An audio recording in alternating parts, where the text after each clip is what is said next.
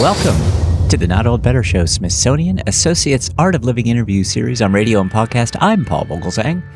We have a fantastic interview and subject today with our guest, historian, author, and Smithsonian Associate, C.W. Goodyear, whom I'll introduce in just a moment. But quickly, if you missed any episodes, last week was our 726th episode when we spoke with Joe Lindsay, who has written the latest article in Bicycling magazine entitled, Ugh, I'm in the car again.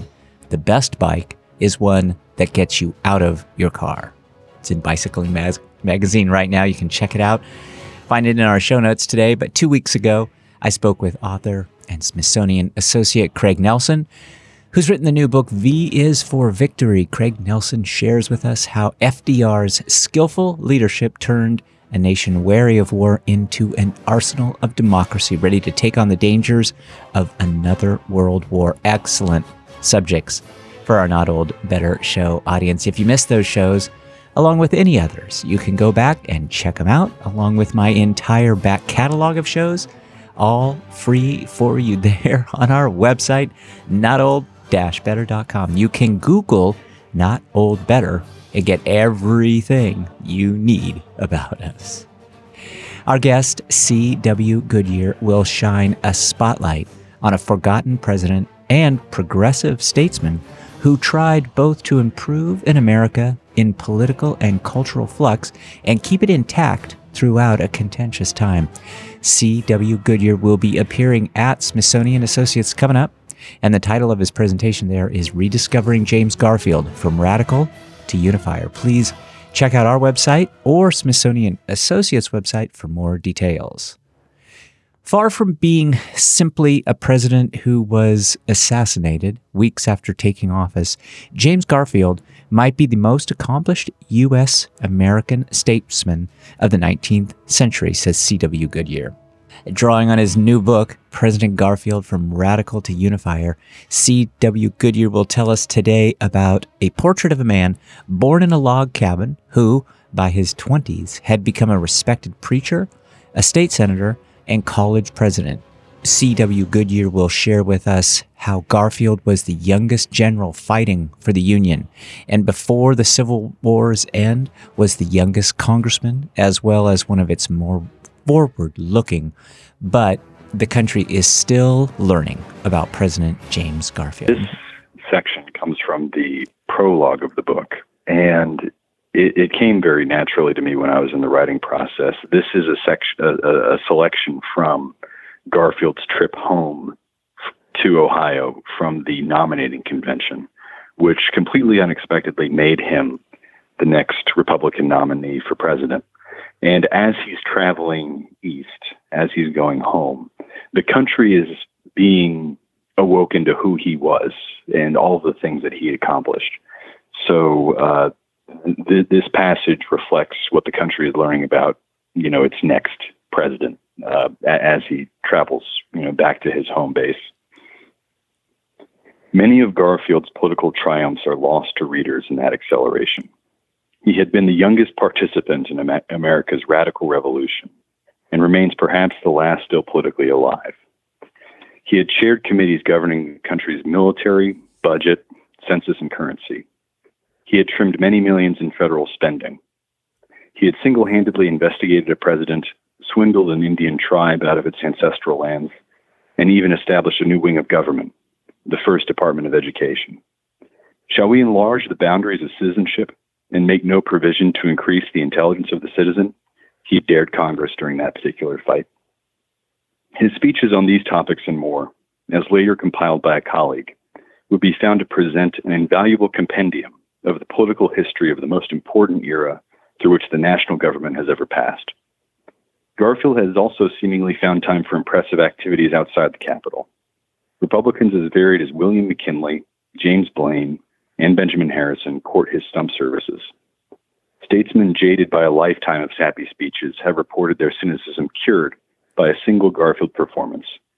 It was eloquent, but it was far more than that, one would later write with wonder. It was honestly argumentative. There was no sophistry of any sort. Every subject was taken up fairly. Indeed, every person present, even if greenbacker or demagogue, must have said within himself, "This man is a friend arguing with friends. He makes me his friend, and now speaks to me as such." That, of course, is our guest today, author C.W. Goodyear, reading from his new book, President Garfield, From Radical to Unifier. Please join me in welcoming to the Not Old Better Show, Smithsonian Associates, Art of Living interview series on radio and podcast, Smithsonian Associate, C.W. Goodyear. C.W. Goodyear, welcome to the program. Thank you. It's my pleasure to be here. It's good to talk to you, too. You're a historian, a biographer. You're going to be appearing at Smithsonian Associates coming up. We will put links so that our audience can find out more about you, about your upcoming presentation at Smithsonian Associates, about your work, and particularly about this wonderful new book that you've shared with me. You've generously read from the book just now. President Garfield is the title of the book. It's really excellent. We're going to get into that, but let's start with your upcoming Smithsonian Associates presentation. Maybe just tell us briefly about what you will be talking about there. Of course, the book, President Garfield, From Radical to Unifier, and maybe in particular how you're going to use Zoom to engage our audience there. Yeah, no, I'm terribly excited. So I'll be speaking in later July to Smithsonian Associates, and it's going to be a pretty comprehensive look at what I think is one of the most remarkable American lives of our entire nation's history. I don't think it's sufficient to say that Garfield is just one of the undiscovered gems of the American presidency, one of those, valuable lives that have kind of been neglected. I think his life and everything that he witnessed and participated in represents a really phenomenal, vivid, and very complex look at a forgotten but relevant period of American history, which is essentially the Civil War through to the Gilded Age. So, this existential conflict in our history, the aftermath, and then the aftermath to the aftermath, throughout all of which this very impressive American statesman, and ultimately star-crossed one, participated in and witnessed from a national perspective. So to have so much time and freedom that Zoom and interacting with Smithsonian offers, I think I'm going to be able to give a very compelling portrait of not just a man, but his times. And what's nice also about Zoom is I'll be able to bring in a lot of media, as in visual cues and examples of his actual writing that I wouldn't be able to in person. And so it's one of those instances where technology augments rather than takes away from the physical presence. So I'm very excited about that. There's also this poetic significance to it, too. Garfield was actually on the Smithsonian's Board of Regents for several years, and he described that as his favorite and most significant form of public service. I disagree because we got to be real here because he ended up being president. But it's nice that I'm able to talk to the Smithsonian about one of its alumni, for lack of a better term. Yeah, how nice. That's a wonderful part of his history, and the book is just such fantastic history. I'm hoping that you're going to share some of the photos from the book because they're amazing. The research that you must have done to have come up with those photographs, they're just a fantastic set of photos. I want to make sure and emphasize to my audience to just encourage them to pick up a copy of the book so that they can see those photos. But I imagine they'll get a chance to see some of that in your presentation, of course, using Zoom. Yeah, they will. And they'll also get to see, I think it was the golden age of caricatures. So they get to see, we think we live in a dirty time of political rhetoric. The things that and I include as many of these as I can in the book. But it's just, this will become clear as we answer, as we go through this conversation. Mm-hmm. But there is just, the challenge of his life is, it's not lack of material. It's where to, kill your darlings and, where to cut your losses without going too deep.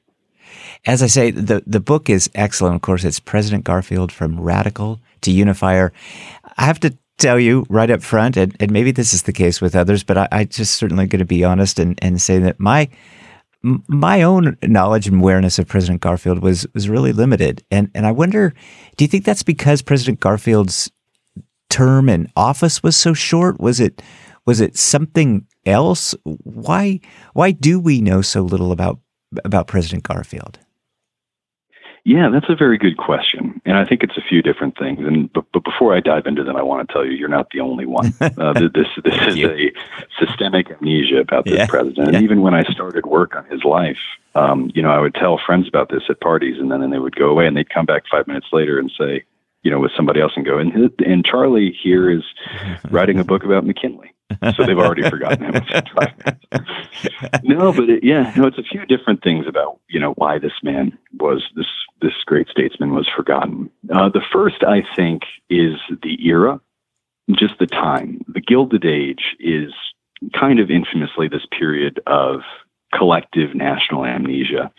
It's this vague period where there are a lot of very strong societal forces at play. The Union is growing, but there's this overriding disparity in the nation's society between its different races, between its socioeconomic classes and its politics, but there's no central conflict of the time, so it just kind of all fades into this gray mist, and that extends to the presidents. The Gilded Age presidents, Garfield included, they all were generally from the Midwest. They all served relatively few terms, or at least interrupted terms, and they all insisted on growing facial hair. And the result is a bunch of people who look very much the same, and who, in terms of accomplishment, it's hard to point at one and identify them as the great man of that time. And I think Garfield's a bit of a victim of that. Secondly, there is also the way that we tend to remember presidents. When the way American historical memory works when it comes to who occupies the White House, we ask ourselves, what did this person accomplish when they were in power? And is their name still on a lot of buildings today? And that's, I admit, a fairly logical way to try to remember presidents. But the result is a lot of statesmen get left by the wayside. The greater arc of their political careers and what they accomplish gets kind of lost because of this myopic focus on what they did when they held the highest office, rather than all the offices they held beforehand and all the things they accomplished beforehand. And then third, you're right.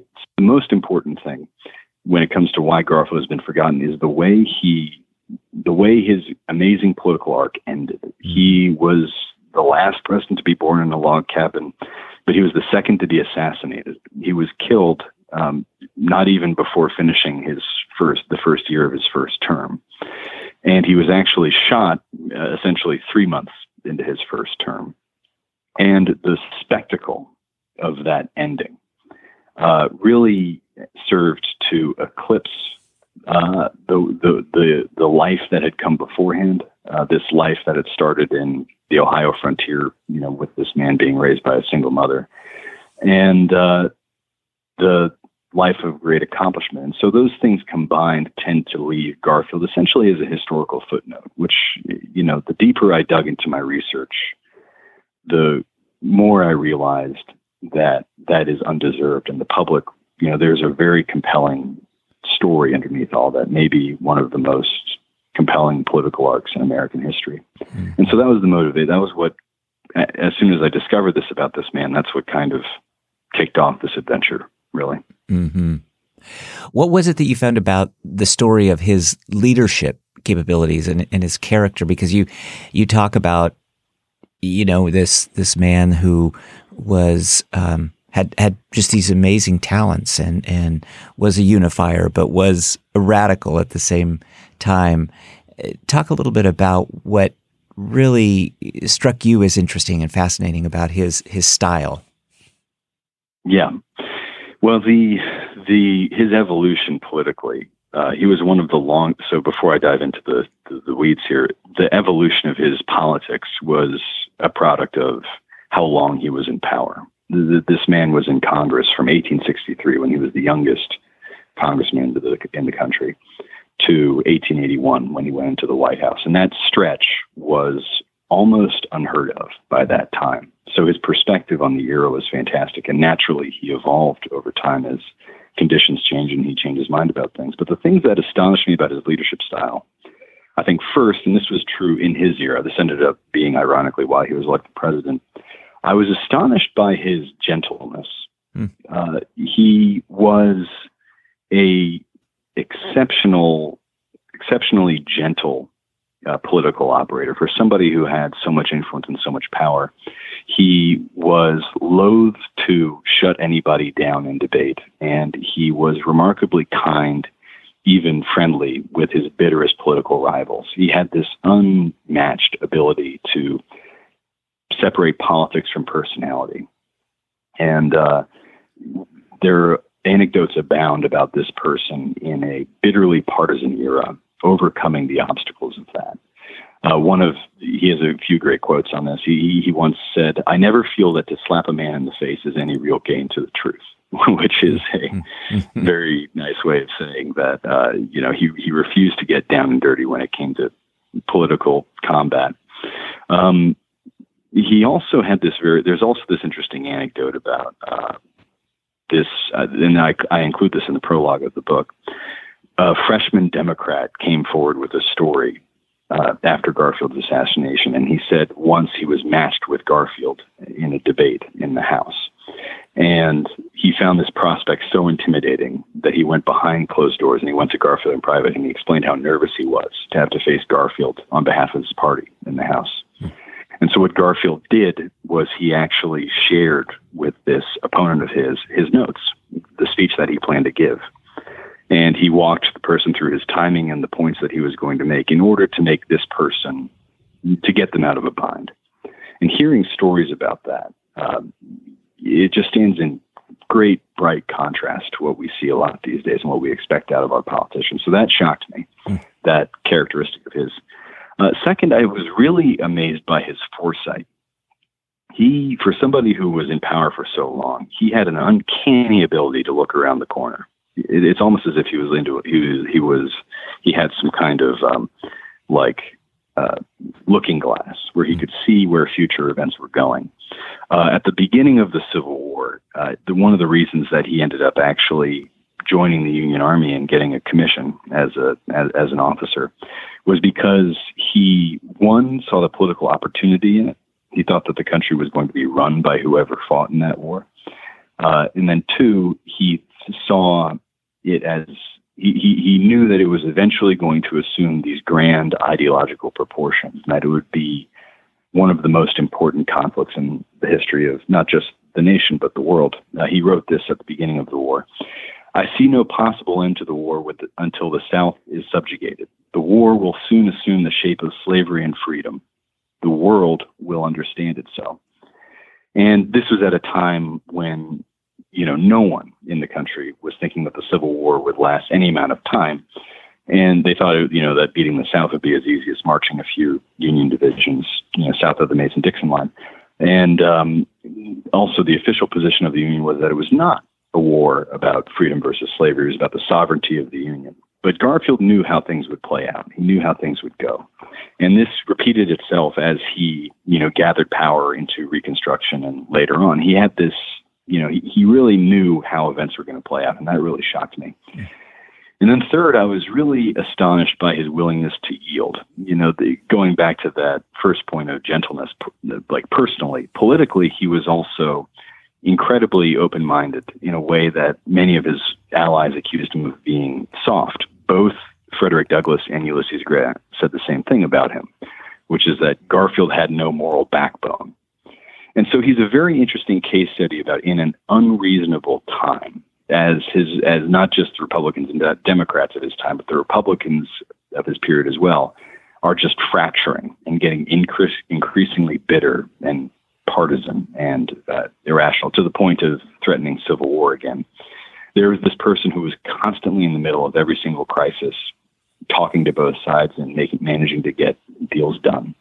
And I think, I wish I could tell you that was an entirely positive story, but compromise is not a clean virtue. It's not something that's entirely positive. And I think Garfield's life exemplifies that as well. So that also struck me, that pathological reasonableness that was just so central to his character. All of that made him really compelling to me.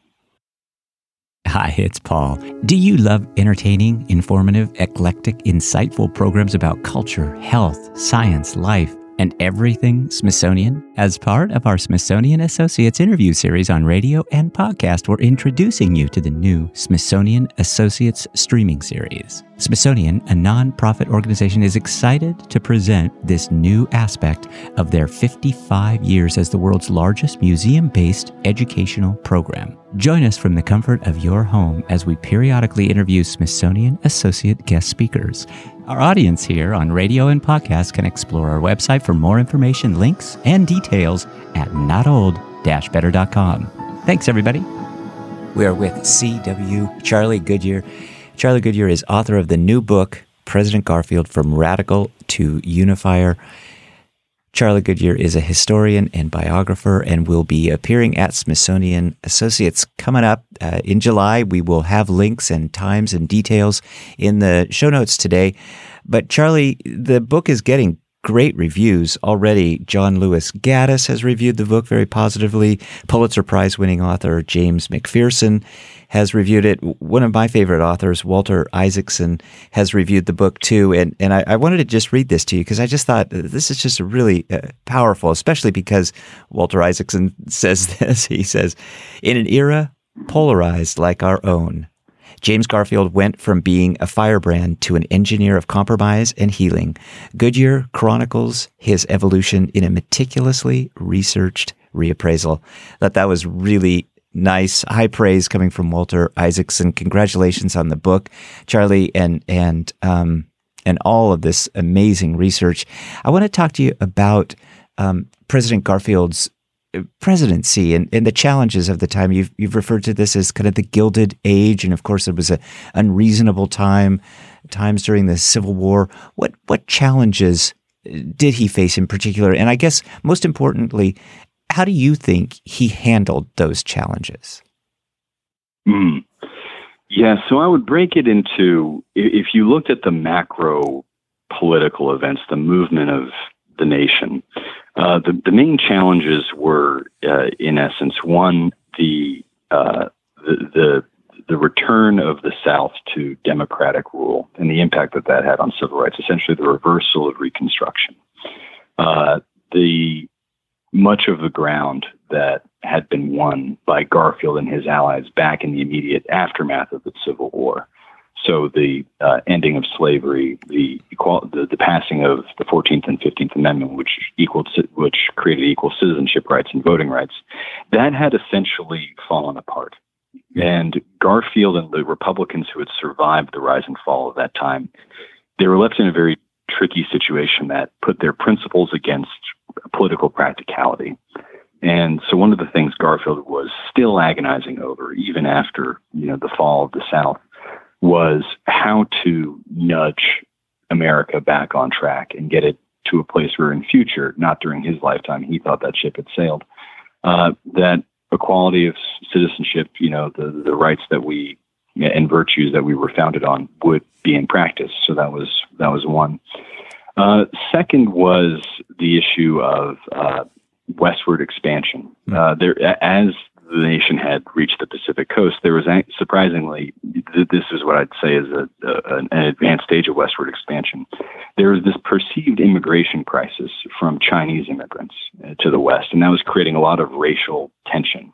And that melded very uncomfortably with this capital and labor tension that was emerging during the Gilded Age. There was this perception that the big employers of that time, the robber barons, were exploiting immigrant labor at the expense also of the white working class. So that was fueling a lot of animosity. And that emerged as one of the campaign issues of Garfield's time. And then third, there was this overriding issue, and this is a very important one, and this ended up actually being the thing that contributed to Garfield's death. There was this issue of civil service reform. The American government of that time had no professional civil service. Every single member, or at least the vast majority of members of the federal bureaucracy, were political appointees who owed their jobs not to, some department somewhere necessarily, but rather to their congressmen who had managed to appoint them to that job. And the result of that norm is that over the course of Reconstruction and the Gilded Age, these vast corrupt political machines had risen up on the national level. And they were essentially putting cronies in control of the U.S. government and then reaping personal and political profit from being able to sell jobs in the government to the highest bidder. And that in turn encouraged a lot of criminal activity. So, a proportion I like to use is that a lot of senators at that time were 75% politician, 25% crime boss. And that you could argue whether that's changed today. But there was this great debate and demand from the American citizenry for the cleaning up of the federal bureaucracy, the creation of new norms and strict bureaucratic procedures and tenure, rather than this laissez-faire, whoever's in power gets to dispense with all the federal jobs. And that issue had ended up badly dividing the Republican Party of Garfield's time. The Republican Party of Garfield's time, when he was elected, was in two real camps, and they were very vividly named. In one corner, and I'm describing it like it's a boxing match, you had the stalwarts, who identified themselves as true Republicans who were loyal to ex-President Ulysses S. Grant, and they wanted him to run for a third term. And they were the worst abusers of the patronage system. They were seen as the corruptionists, the machine bosses, the people who were unapologetically abusing their political authority to enrich themselves and their followers. And then the other corner, you had another group called the half-breeds.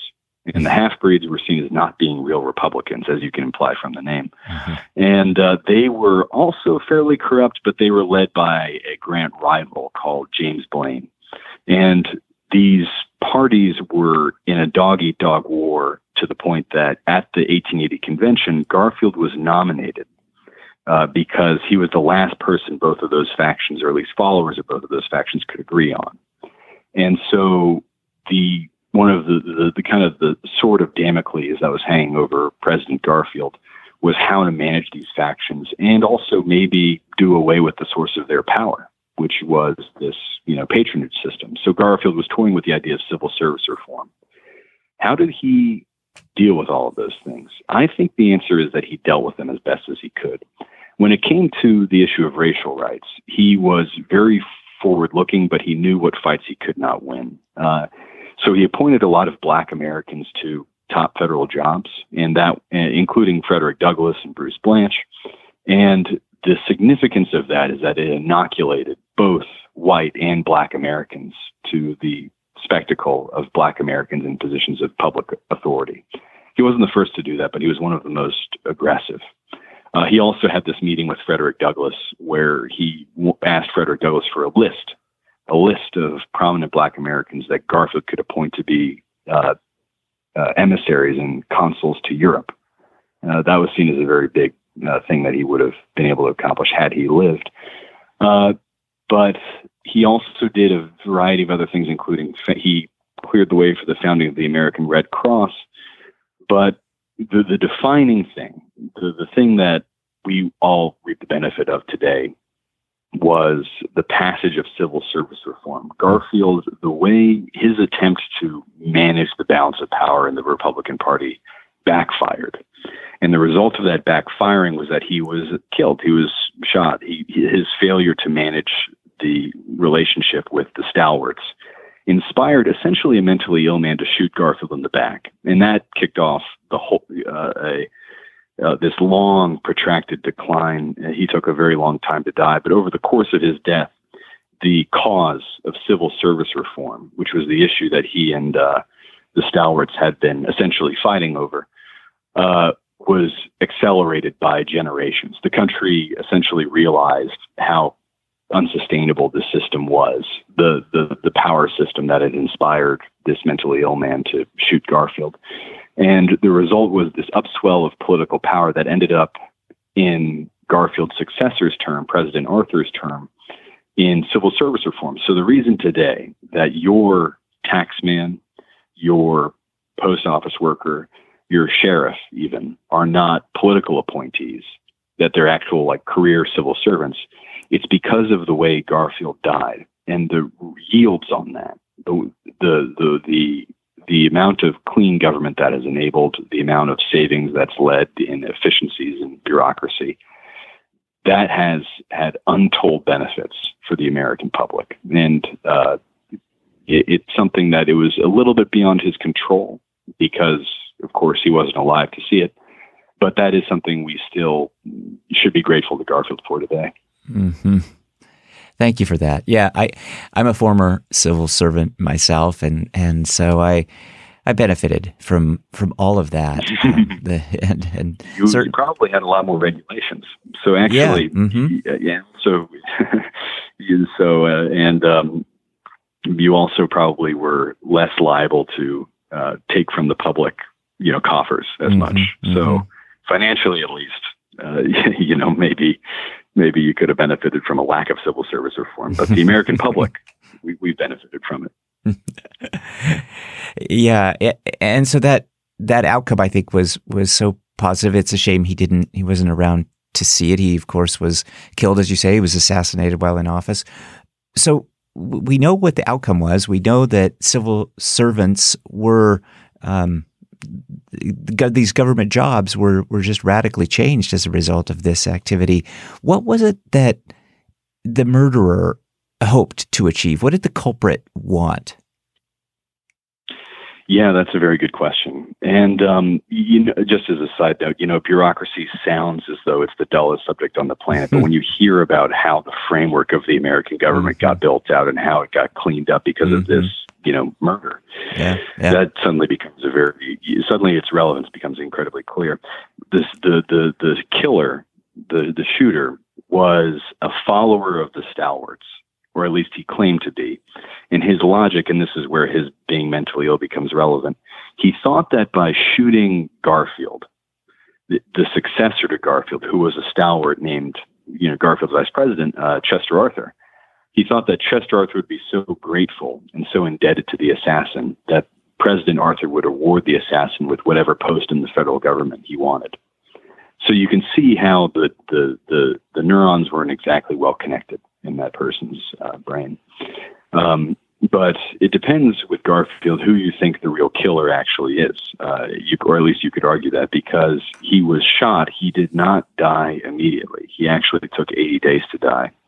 And he did not die from the gunshot itself. He actually died from an infection that many have argued was actually introduced into his body by his own doctors. His shooting happened at an auspicious time in American history. It was when a lot of scientific forces were still at work, but there was still a lot of pseudoscience in the air. And American doctors hadn't really gotten onto the idea of germ theory. That was seen as this foreign European idea. There's this great quote from an American doctor at the time of Garfield's shooting talking about this idea of antiseptics. And he essentially says, and I'm paraphrasing, but this is basically what he says: if we are to believe in antiseptics, then we must assume for some reason that there are millions and millions of invisible organisms coating every substance in eyesight. And he meant that sarcastically, of course. But he ended up being ironically quite right. So the parable of Garfield's death and his slow death, that ended up increasing the drama for the American public. The nation was essentially hooked to news from the White House for 80 days. And it served, ironically, as this great unifying moment. The politics that Garfield had practiced in his life were fulfilled in the way he died. And if it was, it almost reads as though it was written that way by some greater power in terms of just that poetic significance. It was the politics of passion too. What was it? He was a very passionate man. What did you find that really struck you so much about his passion for this change and for taking on some of these the stalwarts and others? Yeah, he thought very deeply. He was, I'd argue, maybe the most intellectual person to ever hold the presidency. One of my early editorial decisions when I was going through his diary for the year 1878, I found that he headlined most every single day with a different Shakespearean verse. Wow. And so, I saw that and I was like, well, I'm going to use these to headline every single chapter. That's impressive. But no, he was an incredibly deep thinker, and he had a wonderful. He was calm but passionate, as you describe it, and that's what makes him such a great witness to his time.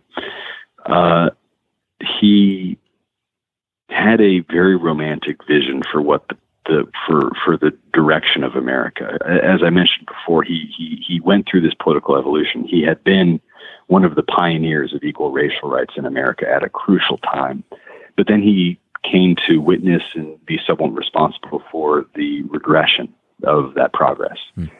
And by the time he's president-elect, he has yielded all of his hopes for a future better America to the next generation. And he was left to be this predictor of future grace and future equality. And that is, I think, a very compelling subject to hear this person really wrestle with these topics. Mm-hmm. And his relationship as well, when it comes to passion and power, he was unique in how afraid he was of the presidency.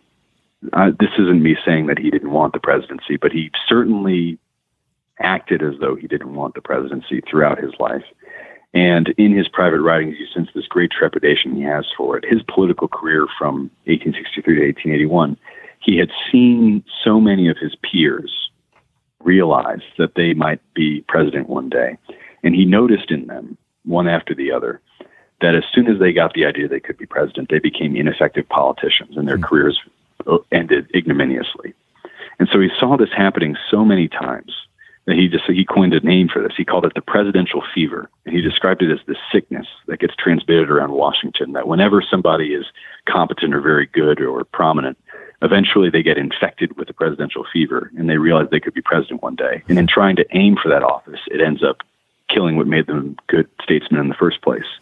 So Garfield wrote all these resolutions that, I will never succumb to it. I will never feel its pressure. And, throughout the course of his congressional career as well, he saw so many presidents come into office on high hopes and then leave or otherwise end their administrations poorly. He saw from the perspective of a congressional seat, Lincoln, Johnson, Grant, and Hayes each come in and each leave, and it had never been a good story. I mean, he'd been involved in those administrations and participated, in a lot of their policy moves, and it had never ended well. And the country, you could argue, by the time of his presidency, seemed in worse condition than ever before. Mm-hmm. And so he fought, at least outwardly, against receiving the nomination. It was forced upon him in a very public way, and he felt obliged to accept.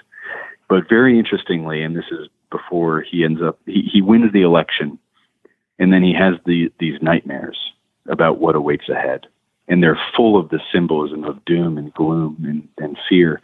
And they ended up being quite well placed because there was doom ahead for him. This office that he'd been running from and fearful of, that he saw as anathema to, useful political service, it was going to be the end of him too. And there's something very powerful in that, and how he seemed to subconsciously recognize that. And then his legacy, the way he ended and the way he died, it's almost as if parts of his soul got dispersed across the country because so many people were inspired by him and how his really remarkable life ended so tragically. He was he'd been born in a log cabin, raised by a single mother, and then had done these incredible things, had been the youngest Union general in the Civil War, youngest congressman, Supreme Court attorney, wrote an original proof of the Pythagorean theorem. He was an American Renaissance man. And the way he died, when he died, the country named so many things after him. And although the public never seems to have noticed this man, you can find him if you look close enough. And there's just a lot in this moment that I think can be teased out of what Garfield can tell us about the presidency and political power in America and what it means to be an influential leader, whether deliberately or not. So it was a wonderful journey learning about his life, and it provokes thought. Mm-hmm. Historian and biographer C.W. Goodyear has been our guest today. C.W. Goodyear will be at Smithsonian Associates in July. We will have dates and details within the show notes today on the website, so please check those out. And by all means, check out this fantastic book by C.W. Goodyear titled President Garfield from Radical to Unifier. What a fascinating man. What a wonderful conversation. I've so enjoyed talking to you. Thanks so much for this book and all your research. Congrats on it. And we're looking forward to seeing you at Smithsonian Associates coming up here, C.W. Goodyear. Oh, thank you. And the feeling's mutual, Paul. So thanks so much. Thank you. My thanks to Smithsonian Associate C.W. Goodyear, author of the new book, President Garfield, From Radical to Unifier. C.W. Goodyear will be appearing at Smithsonian Associates coming up, and the title of his presentation there is Rediscovering James Garfield from Radical to Unifier. Please check out our website or Smithsonian Associates website for more details, all of which will be in our show notes today.